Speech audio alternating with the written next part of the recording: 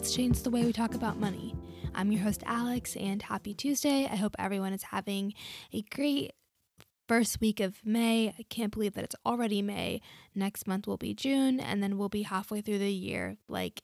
That's absolutely insane to me. All right, so let's just jump right into life updates. I don't think I have much. We just have 2 loans left, which is really exciting. Although I feel like I got a little bit overachieverish, and I don't know if we'll be done by September. Might be October, November. I don't know. Still crunching numbers, and hopefully there's by some way, somehow, we will be done by September instead, because I'm so over this. I'm just so ready for this to be done. But it is pretty surreal just to see only 2 loans left. I remember back in 2017 when I had literally 8 loans, 9 loans, 10 loans. I had 12 or 13 loans in total. So just to see it down to the final 2 is just a really, really good feeling. But because I'm so ready for them to be gone, I'm this is a little irritating to look at you. Outside of that, not gonna lie, I've been feeling a little financially overwhelmed, a little bit of financially stressed. I'm just realizing, not that I'm just realizing, actually, I've known that I needed to make more money, just because I feel like in the last couple of months, there have been a lot of things that have just come for me in my pockets. I started going to the chiropractor once a week because I was having really, really bad back pains and neck pains. It would feel like I couldn't even hold my head up sometimes, and there'd be times where my hands would go numb, my arms would be tingly, and it was just really bad. And it was something that I was dealing with for a good year, and I would always complain about it, if not every day, then every other day.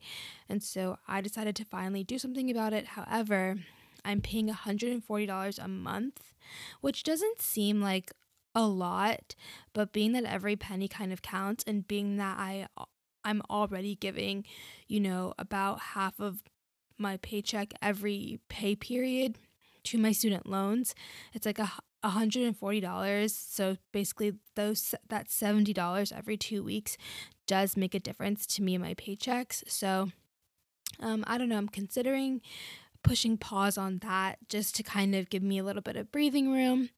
I know the last 2 podcast episodes I mentioned taking a trip with my sisters and my family, and while that trip will be so much fun, I think I'm realizing that this is going to be a bit of a financial strain, but I don't know. We'll make it work. I'm kind of on the you only live once kind of train when it comes to that, just because with everything going on with COVID and just, I don't know, just basically just throwing all this money to debt, I'm I need a little break, not a break from paying off debt, but I just need some time to just enjoy life. I feel I haven't really done that in a while. So yeah. And then also I just kind of have a lot going on this month. I have friends coming to town. I'm supposed to go out of town actually this weekend and the following weekend.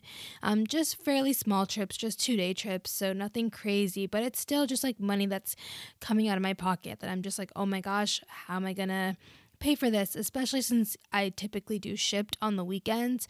So the fact that I'm not gonna be shifting, I'm oh man, that's money I'm missing out on. But I don't really have any plans for June, so I definitely will be shifting from 9 a.m. to 9 p.m. every single weekend in June, just trying to make ends meet.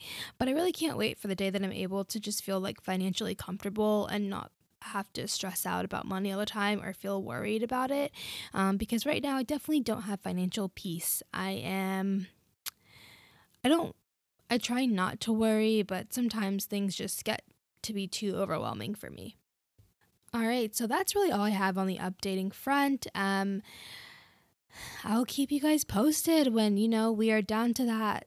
Maybe I'll let you guys know when I hit the 10K, 5K, and then obviously 0 mark with their loans. So stay tuned for that. And thank you to everyone who's leaving a rating on the podcast. I've been checking and I've been seeing the number increase. So that's really awesome to see. Thank you so much. If you haven't yet, be sure to do so. And like I always say, feel free to share it with your friends, your loved ones, whoever will listen. All right. So that's all for the life update. Let's get into today's episode.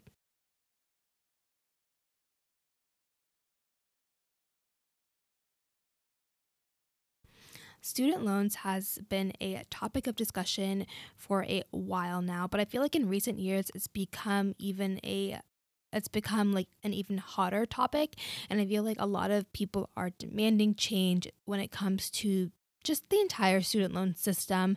It's kind of predatory in a way to kind of expect 18-year-olds to know exactly what they're signing their name on, when they've been pretty much told since birth that, college is the only way out, or like, oh, you don't want to be that person flipping burgers, or like what have you, all those scare tactics parents use to encourage you to go to school.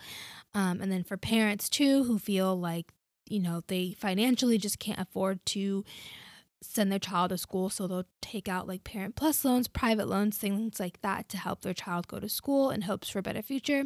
So the whole thing is just very predatory, and obviously it has, you know, placed a really huge burden on a lot of people's lives. And I think that this past year has really, really shown that student loans are a burden for a lot of people.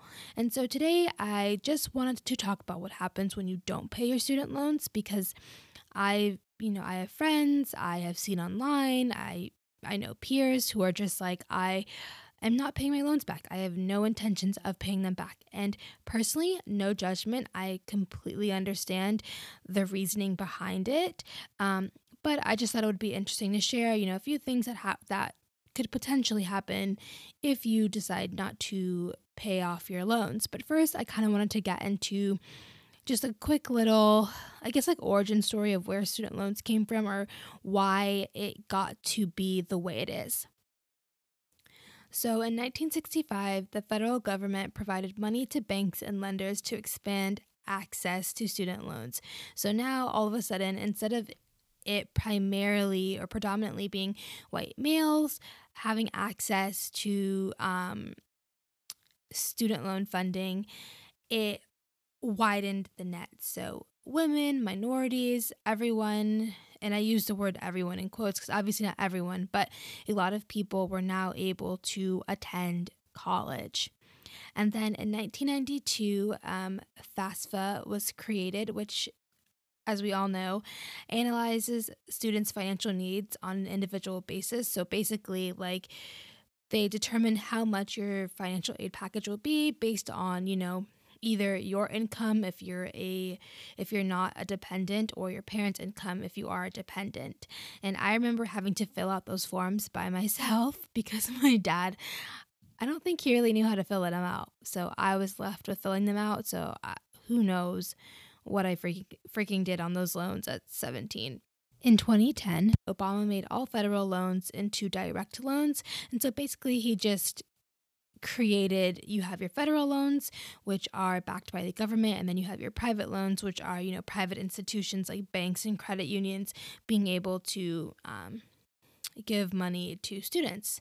So that's a little like origin story, little rundown. And obviously this goes way deeper than what I just covered, but that's just pretty much like, like the little basics, and which I didn't even know, honestly. I didn't know FAFSA had been around for like that little of a time. I thought FAFSA had been around for way longer. But if you're wondering like why the cost of college has increased, it's because when college became in demand, the price went up. And so schools knew that they were getting money backed by the government. And so it gave them kind of an incentive to raise up the prices, because they were like, okay, well, these kids are going to come to our schools and they're not paying out of pocket. Technically, the government is giving us this money. So if you see where I'm going with it, there was really no reason for them not to increase the pricing of school as the years have gone on. And I remember even maybe a year or two ago watching this video on YouTube or on TV, something about, I think it was a school at Texas, and like it was so expensive to go there, but it wasn't even like it was like the best school in Texas or anything like that. It was because of all the amenities that they had provided for the kids. Like there was like a lazy river pool, the student living areas or facilities looked like freaking like luxury apartments. Like they were really doing it up. And so like, they're appealing to these young teenagers, young adults, and so obviously like you're not really caring about like, oh yeah, this school is like the top rated school for XYZ. You're like, heck yeah, like the school is such a party school. There's a lazy river right in the middle of campus, and the dorms are so nice, blah blah blah. And so those things are what kind of raises the prices of school, not necessarily like, oh yeah, this is like a super well known, super, established school. So just to give you an idea of like how much the cost of college has increased over the years, in 2004, the United States collectively owed $250 billion in student loans. Today, that number is somewhere between 1.5 and 1.6 trillion, depending on which article or which source you're reading, which is just mind-boggling to me. I can hardly imagine 250 billion, but 1.5, 1.6 trillion is just like astronomical. And apparently, student loan debt is the second largest household debt after mortgages. So it's like that's a huge chunk of change. And sadly, women hold a majority of the debt. They hold about roughly 2/3 of the debt, and we still make less than men. So if that doesn't make you annoyed, I don't know what will, honestly. But to get into what happens when you don't pay your student loans. So after 270 days of no loan payments, your loan will go into default. And actually more than 30% of borrowers end up in default. And this is specifically for people who graduated about like 6 years ago, according to the source that I read. So after your loan goes into default, the student loan lender will report to the credit bureau, which will affect your credit score. And so as we all know, like your credit score, it is important. You do need it for things like purchasing a home, renting an apartment or renting a house. Even some jobs are known for doing credit like background checks. So it could even affect your employment, which is just like it's kind of like, why do you need to know that? But I guess maybe it shows like your responsibility. I'm not 100% sure. I should probably like look into that. There are a few other things that happen when you decide not to pay back your loans. The government could start garnishing your wages. So every time you get paid, they will take your paycheck, or they could withhold your tax refund. So let's just say you're expecting $4,000 back from taxes, gone, because they will take that. They could pursue legal action against you. So they could actually, take you to court for not paying your loans, which is insane. And then I even read that in like some rare cases, you may even end up in jail for not paying your student loans. So not saying that these things will definitely happen, but they could happen, and it's something just to keep in mind when, thinking about not paying back your loans. And like I said before, there's absolutely no judgment. It's not like I'm sitting here being like, ugh, I can't believe that people aren't paying their loans, like especially during a time like this. Like that's just so silly to even think like that. But I just want to make people aware of like what could potentially happen, especially the whole credit score thing, because I know for a lot of people that's like really important, and that their credit score allows them to do things like I said before, like renting a home or buying a home, things like that. So it's just something to keep in mind. And I obviously can't end this podcast without giving a few tips on what you can kind of do to stay ahead or, stay on top of your student loan payments, even though you're not required to make any right now if you have federal loans. So one suggestion would be if you have the ability to stash away money during this time before your student loan payments are actually due, that could be great. So even if you're able to save up like $1,000, $2,000, and let's just say your monthly payments are like $150, it's like you have that small stash of money to, get you started for when your loans do start having to be paid back, and you're not kind of caught like a deer in headlights, like, oh my goodness, what do I do? It's like you have kind of like this safety net to pull from to get you started until, you're able to either make bigger payments or work something else out with your student loan lender. Another suggestion that I have is to speak with your student loan provider. I am no stranger to calling my student loan provider. Like when I first started getting really involved with paying on my student loans, I called them so many times, and all of the representatives that I spoke with were really helpful and really nice. Like I remember one lady even telling me that I need to focus on my loans individually instead of looking at them as like a whole picture.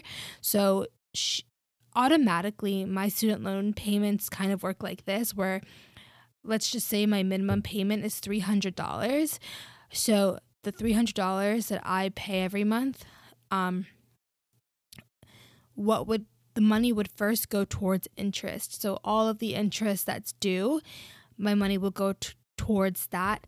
And then from there, it'll be dispersed among like the different principal balances. And she was actually telling me that would take longer, and that I should just, instead of having them do that automatically, I should customize my student loan payments. So after they take whatever is needed from the interest, then I should choose a loan specifically for me to focus on. And that's what I've been doing. And I mean, I've just been kind of killing it ever since. So talking to your student loan reps, kind of seeing what they suggest and seeing if there's any way that they can, find payment plan programs for you to enroll in, things like that. I think that they're a really good resource. Another suggestion would be maybe to consider consolidating your loans for a lower interest rate if you can. Consolidating your loans sometimes, so you may need to look into it, because when you have federal loans, once you consolidate your loans, you're kind of waiving your rights to any, like repayment programs and things like that. So just double check and see if it is the best option for you. But those are just like a handful of ways that can kind of help you to either stay on top or get ahead with your student loan payments. Like I said before, I know I've said it so many times, but I really want to repeat the fact that I am not passing judgment on people who, can't pay their loans right now, or even if they can, they're deciding not to. That's their business, that's their choice. It has nothing to do with me. But like I said, I just kind of wanted to educate you guys and, share a little bit of knowledge about what would happen potentially if you weren't to pay your loans. All right, guys. Well, I hope you guys have a great rest of the week, and I will talk to you guys later. See ya.